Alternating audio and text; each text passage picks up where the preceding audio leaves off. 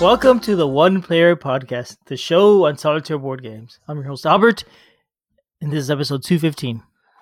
So, Albert, I heard you haven't played this one. Is it a little bit beneath you? Julius, that's something fishy about that joke. Hello, everybody. We're here talking about Underwater Cities. Bloop, bloop, bloop, bloop, bloop, bloop, bloop. Bloop, bloop, bloop, And bloop, we've bloop. been trading off our best fish jokes for about 5 minutes before we even started recording.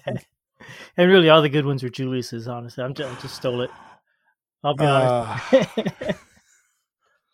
Puns. That's right. They're lovely. So this is a silly game, is what you're saying.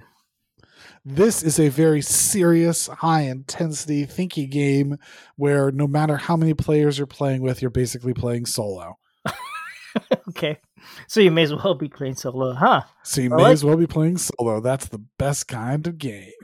That's funny. So, all right. I look forward to hearing more about this. Let us begin with our general overview. Underwater Cities is a game where you are managing a hand of cards to select actions from across a board. You'll try and use a card from your hand to select a corresponding action to get the most benefit out of it in order to be able to broaden your city by creating cities or domes and different sorts of buildings attached to those cities, as well as tunnels to connect them into your giant mega empire. You will have 10 possible rounds with 3 eras worth of time, and we'll be able to amass the largest city and the most amounts of points possible. The player with the most amount of points at the end of the game wins, and when you're playing solo, get the most amount of points you possibly can. Okay. Sounds straightforward enough. I think that the general summary is pretty straightforward. Okay. And who designed this? Vladimir Suchi. Vladimir Suchi. And it is the game? published by Delicious Games. All right, and it is for 1 to 4 divers, ages 14 plus. And Rio Grande Games, rather, in the States. Neat. They don't usually make games for one player. Not usually. They did this time. Yeah. So, Alba, what's the first thing we're going to talk about today? Jokes. And then a summary. And then rules. Good. Glad we're on board. Yeah. So I think this is the heaviest game that we've talked about in quite a while. This is not one of those where, it's a 4-page rule book, so we figured it out. This is already a 20-page rule book with a whole lot of different things and how you're doing it all. The game flows, but I definitely appreciated both the way the rules laid it out and the fact that afterwards someone explained it to me. Because this is a game that has a fair amount going on in it. The game essentially summarizes how you take an action, and then it summarizes what all the different... First, it has a general gameplay. It spends 1 page going over a general gameplay so that you understand all the concepts. And then it dials back down into all the different types of things that happen. I think that it probably would have been enhanced by having another opportunity to sort of come back and say, now that I've explained all the concepts to you, here is how you run a turn. Possibly. It would benefit also from having numbered sections and all that, so you could refer to them later more easily. Yeah, to a degree. It's just hard because there's a lot of stuff that happens all at once, and it's hard to keep it all on track. And I think that definitely having a good summary and having an understanding of how to play the game, this is the sort of game that you do sort of want to play around and then read the rules again and make sure that you understood everything very clearly. It takes a moment of learning time to be able to really figure out how to do it. I don't think that's any issue with the rules. The rules definitely provide all the information you need. The it's easy to find stuff that you're looking for in the rules, especially because there's a nice contrast of colors. Most of the colors on the rules are this blue color, but if you're looking for keywords or you're looking for sections, it's a bright pink, which means that it's very easy and very quick to be able to find something that you need. The game also comes with, it almost feels like it belongs in like an Uwe or Stefan Feld type game with all the iconization on it. But the game does come with a player information card as well as a final scoring card. And once you understand all of the iconography of it, both of those are pretty clear about how both the overflow of a round goes as well as how final scoring goes. But it's all an iconography. Granted, it's an iconography that you need. It's an iconography that is understandable, but it's all an iconography, feels very reminiscent of one of those type of games. But it presents all of the information clearly, so I don't really have any issues with it, on the fact that this is just a game you want to sit and think about for a minute. Yeah, it looks like it's going to take a while. You said it's a lot of pages to the rules. The text isn't super dense, but there's definitely a lot of text. Fortunately, there's a lot of pictures that make everything very clear, and I do like that. It seems like it's a well put together book. Well designed. Indeed. What it does seem to lack, it does seem to lack a table of contents. Yeah, that is the one thing it could benefit from. Perhaps. With 20 pages, I'd say, yeah. 20 pages is not so large that it's not flippable, but maybe. Yeah.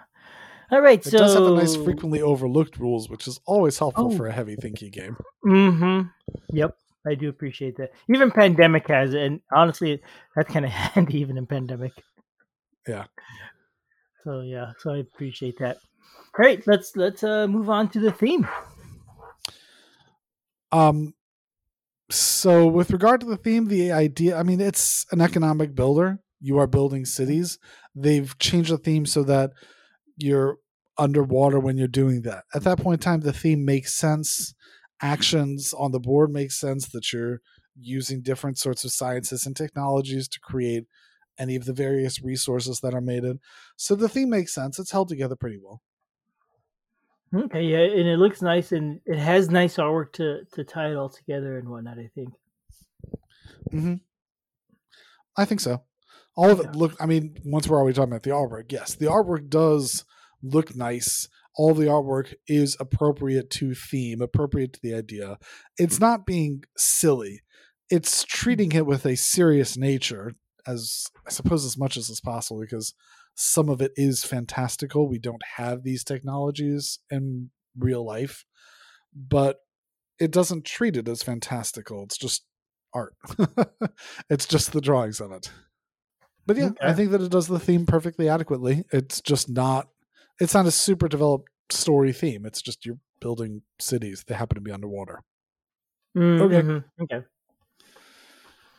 Theme, good. Components. So let me talk about some of the components, both in the base game, and I'm briefly going to mention some of the components from the expansion.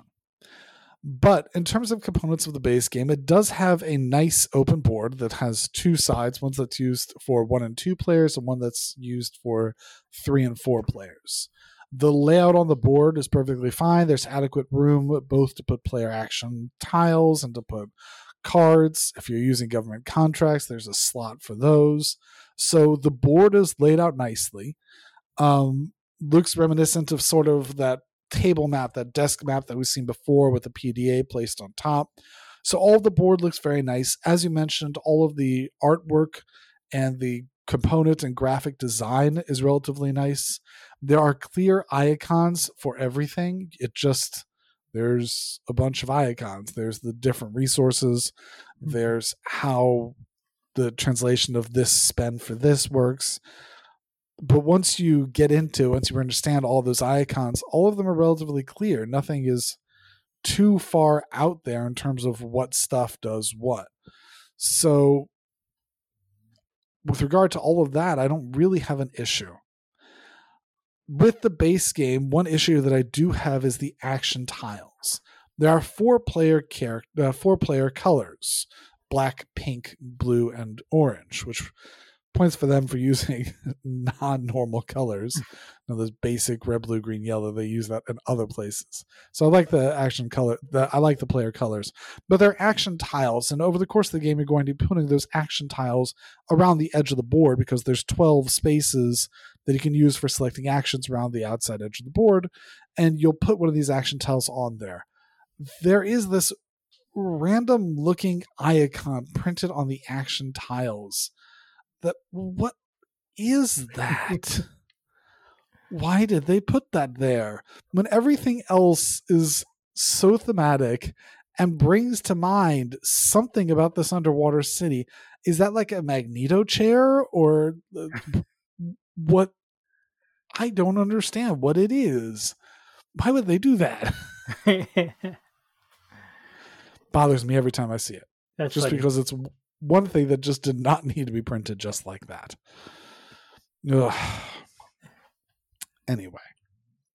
Yeah. That's not a big complaint. It doesn't sound like it really is. It's not a big complaint, but it does bother me. And it's just something they could, like, why? I just want to know what that thing is. Listeners, feel free to send me a message and tell me what that thing is. All right. The action tiles. Yes. Okay.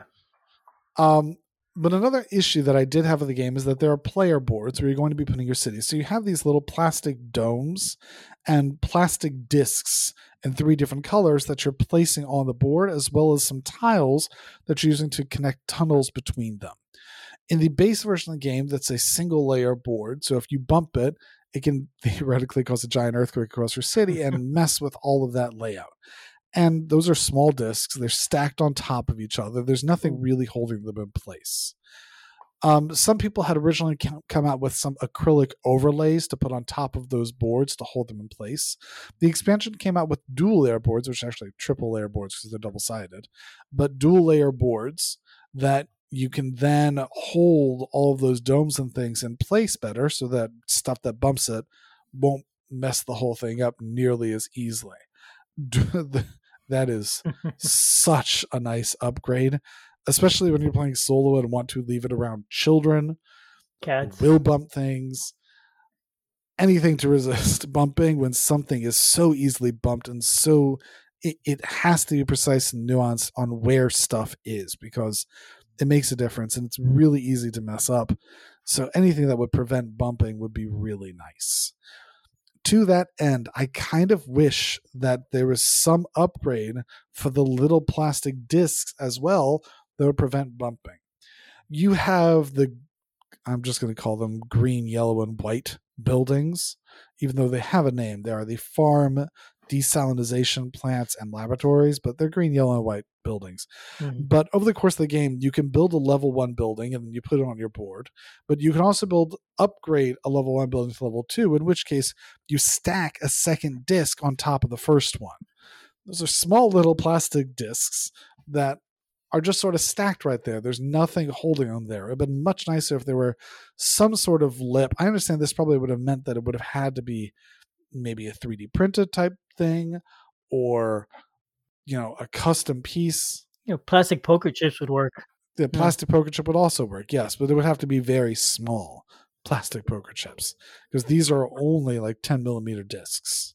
Oh, okay. So it's something to have prevented it so that when you are building them in 2 structures, it's easier to not bump them off, because if you bump them off, you then have to remember, did I have 2 level 1s or 1 level 2?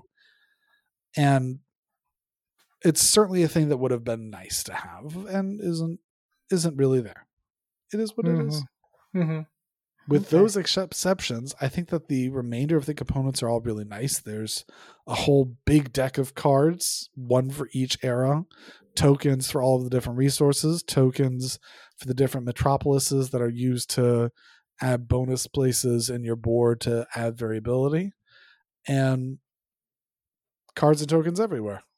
Mm-hmm.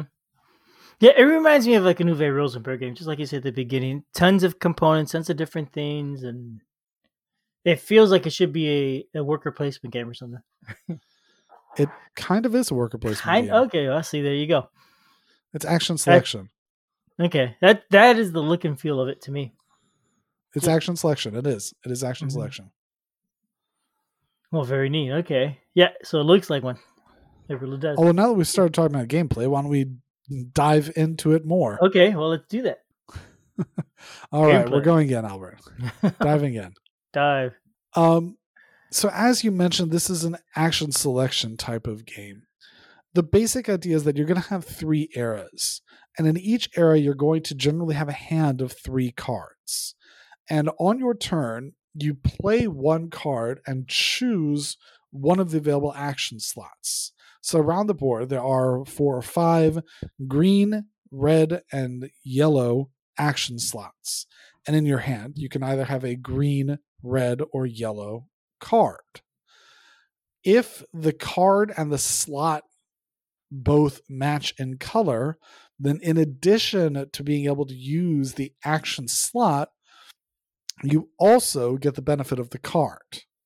If it does not match, then you just are throwing away that card in order to be able to use an action slot, but you're not using it to its best possible benefit. Then when you're done with your turn, you will draw a card back.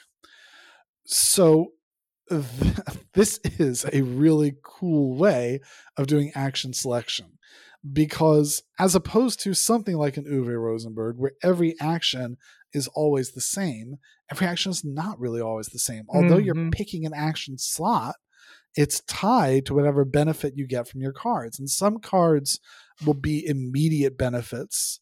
Some will be benefits that only happen during production, which are at the end of each era. Some cards are only at the end of the game, even. Some cards give you special actions. That action slots will sometimes have a big letter A on them, at which point in time you can activate one of your action cards, and that's limited to each action card can be used once per round. So some of them have essentially a once per era effect, and some of them have just an all the time effect that they constantly happen whenever their triggering function happens.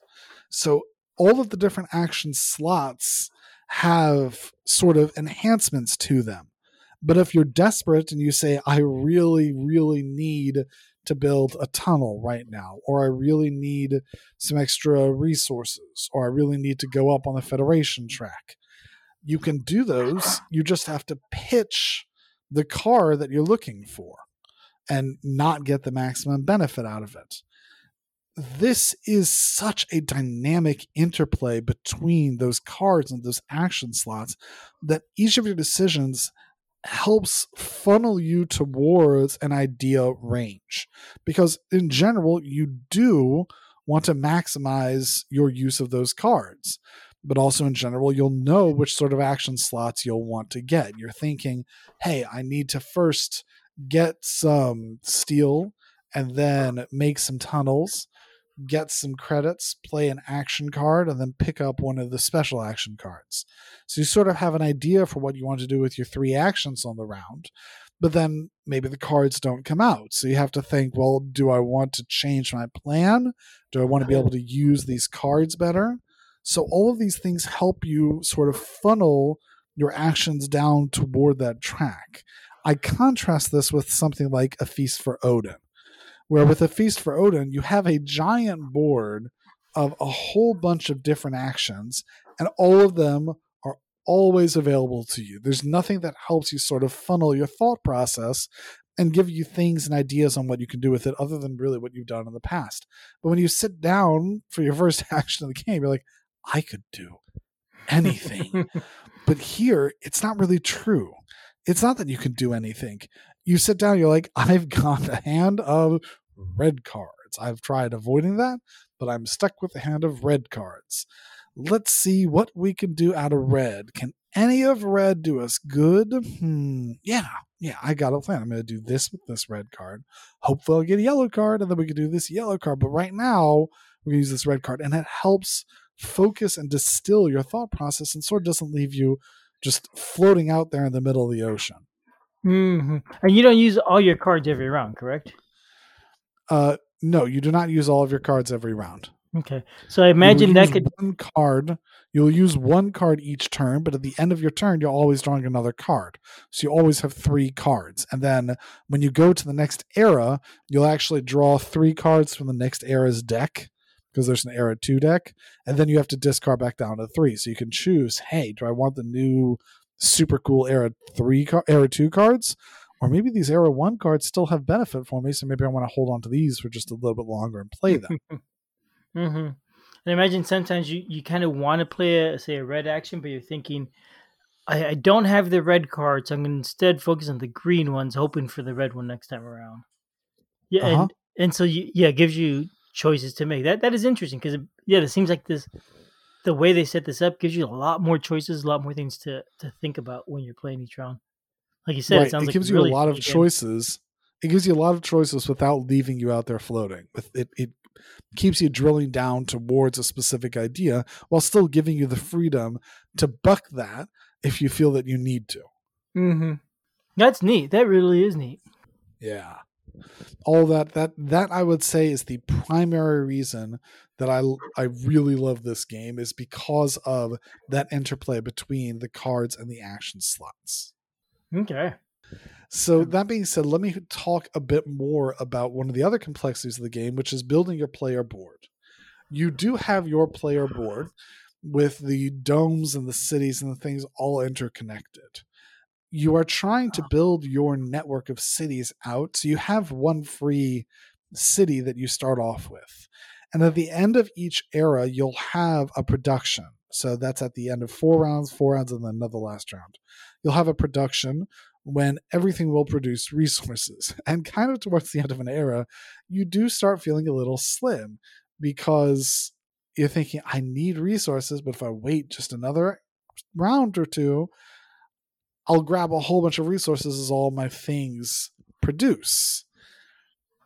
But on the other hand, it's only things that are connected to your original cities that are going to produce. So theoretically, you can go build, way far out if you wanted to. But they have to be connected to your network in order to be able to produce and gain points for you at the end of the game. So it's tricky to be able to do all of that and still be able to efficiently use all of those cards. In addition, on the board, there are metropolises. In each corner of the board, except for the one that you start with, there are metropolises. There's 2 blue ones, which give you essentially a boost in the middle of your game. And there's one brown one, which is a big end game goal, essentially. So you can try and aim to build all the way over to the brown end game one so that you have something to shoot for at the end of the game that will hopefully give you some points at the end of the game. And that's another interplay that you can have while you're playing the game. And all of that means that that's just another couple buttons and dials that you get to twist and turn while you're playing through the game, and more stuff to mess with. Okay. And there's 9 spaces on the board. So in theory, and there's 9 turns. In theory, you could probably fill up the board in the game, but I imagine you don't quite ever have enough resources to do that. I cannot imagine you would ever be able to do that because there are 9 spaces for cities. But some of the cities you do want to be symbiotic cities because the symbiotic cities will make biomatter and points. And there's 9 spaces for cities, but you also have to build tunnels. Tunnels will give you resources. Mm-hmm. And you'll also want to build the buildings. And there's 3, possibly 4 slots for buildings on each city. So that's a lot of stuff that you'll have to build. I have never come close to be able to build 9 cities. Yeah. That would be very difficult, I think. I imagine. And it's neat because the way you build also there's different paths you could build. Since it's a grid, you could build around the edges, going to one of those blue metropolises and then to the brown one, for example. You could shoot straight to the brown one going diagonally across the board. Well, more than that even, the boards have different layouts, especially if you get the expansions, there's even more layouts. But building in certain spots will give you bonuses. So like building a spot may give you extra cards or give you extra resources or make a city cheaper, things like that. So it makes a difference which way you want to build for those things. Now, I don't think that those are really so different. I think that a lot of the differences, in my opinion, really come from those cities, but there is somewhat of a difference between the different cities. This is not the difference like, hey, this person only has 8 cities on theirs, or this person can get 5 buildings per city on theirs, or things like that. None of them really do that. But the bonuses you get from the different ones are different. Just I don't think it's as huge a thing. Okay. Well, very neat. It sounds really fun. Agreed. And there is additional ways of when you're playing multiplayer, you can also use government contract cards, but I'm not even going to get into it because I've never played with it. Okay. And is that in the expansion or the base game? That's in the base game. The only thing from the expansion that I've mentioned is the two-layer boards. That's also the only part of the expansion I've played with. So this seems like a point salad kind of game. Is that a fair assessment? A point salad kind of game? Yeah. No. Yeah. No. Okay. No, I don't think so. There's really no. Point salad is the idea that everything gives you points. Yeah, I don't really think it's true that there's tons of ways to get points. There's tons of things you can do, but they don't all give you points. I don't think not they directly. All give you points. Okay. It just seemed like it was. I don't know. That's why I asked. No. Interesting. Mostly the ways of getting points are really from a couple key buildings and some cards, and then you can get some points from the Federation block. There's a couple ways of getting points, but point salad games typically just feel like it's absolutely raining points and everything gives you points, and I don't think it's really true. You have to figure out your ways of getting points in this game. So I believe that covered gameplay. No, yeah. Should we move on to solo? Surely. So the idea that you're playing with solo is that you are having to beat your own high score. You only win if you have 7 connected cities in your network and at least 100 points. If you don't do that, then you just don't win. And then your goal is to get the highest points possible, so beat your previous best score. I have won, but not by a whole lot. Okay, and not often from the sound of it. Yeah, I do not always win. Being able to connect all 7 cities sometimes will be to the downfall and detriment of points, but yeah, okay, fine. I like games like that where they have a victory condition where you got to meet the condition, but then on top of that, there's points to rank how you do, and then just to make it worse, it's hard to even win in the first place. I like that combination right there specifically. I do agree. And in order to randomize how the other player works in this kind of game, there's 2 things that you have to do. You take a second player's colors and move them into one slot. And then from then on, you'll just rotate those around the board, going clockwise each round.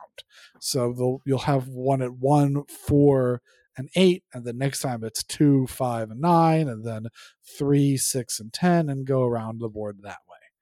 And then if you are not the first player, so if you have not advanced on the Federation track this round, so then the other player gets a bonus action where you randomly select a slot and place a new action tile in that slot. And that way, essentially, there's an extra slot that they got before you did.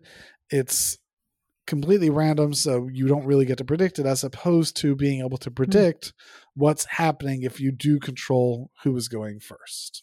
That works just fine. It means that you have a lot of predictability when you're playing through and you know what it is that you can get.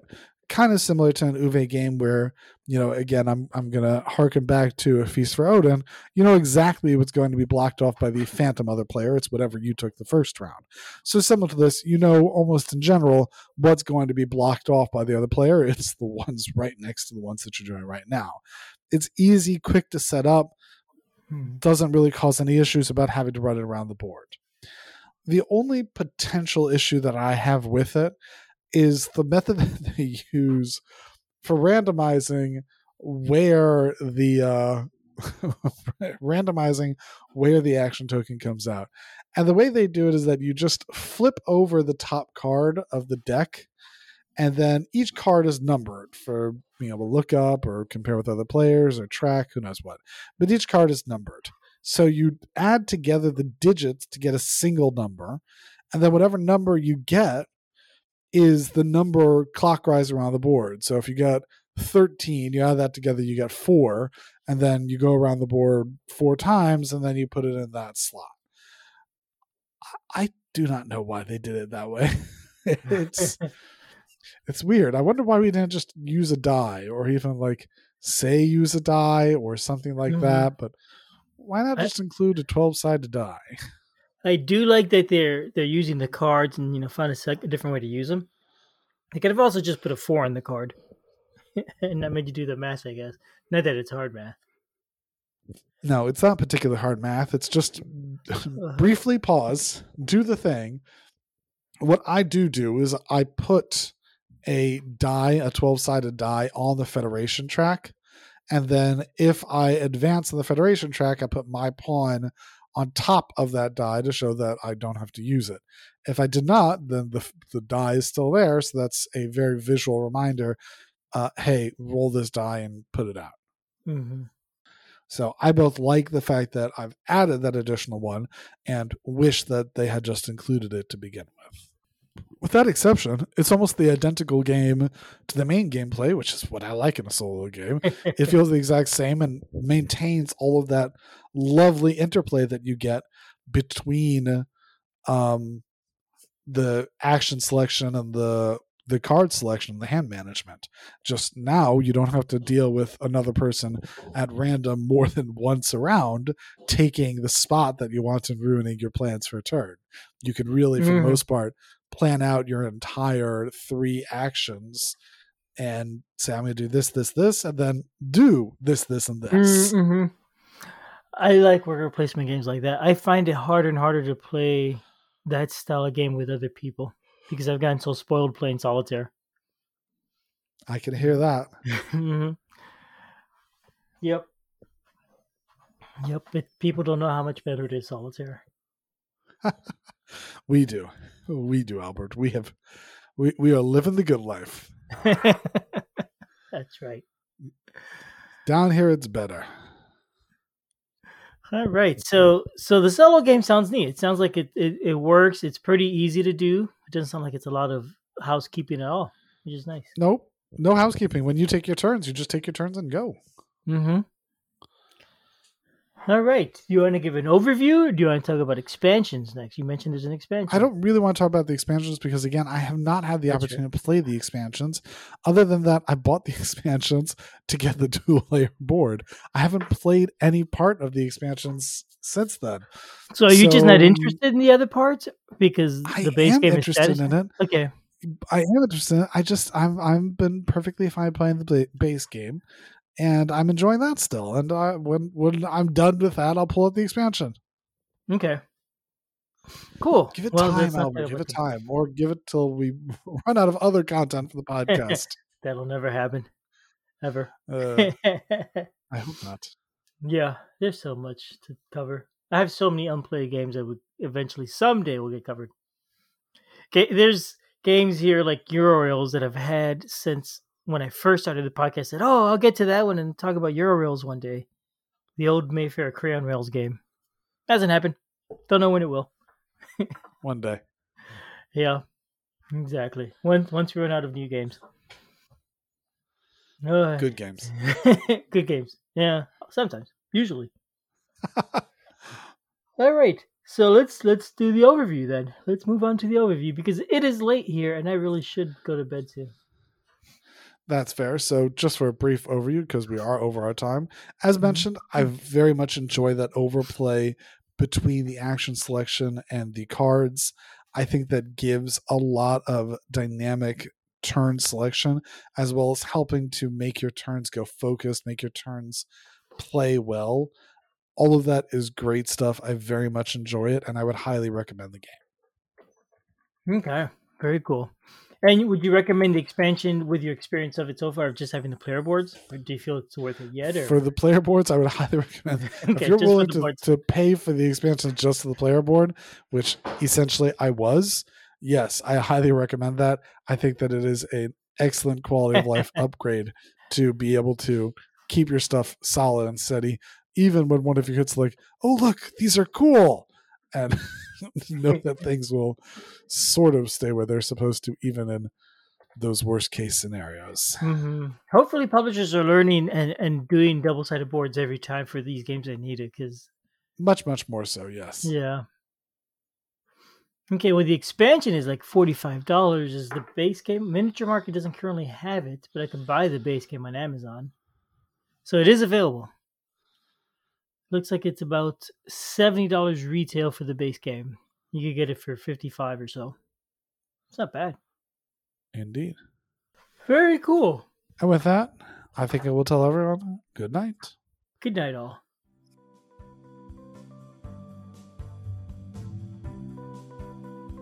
Thanks for listening. We love feedback, so we love hearing from you. You can reach me at julius@oneplayerpodcast.com or JLBird on BGG, and Albert can be reached at albert@oneplayerpodcast.com or Fractaloon on BGG. Our website is oneplayerpodcast.com with the number 1, and we're also on Twitter at oneplayerpodcast. The intro music is copyright Angus, can be found at jamendo.com. The transition music is copyright by Dan Elduce Pancaldi, whose page is at donpancaldi.com. The One Player Podcast is protected under a Creative Commons share-alike license. Thanks for listening.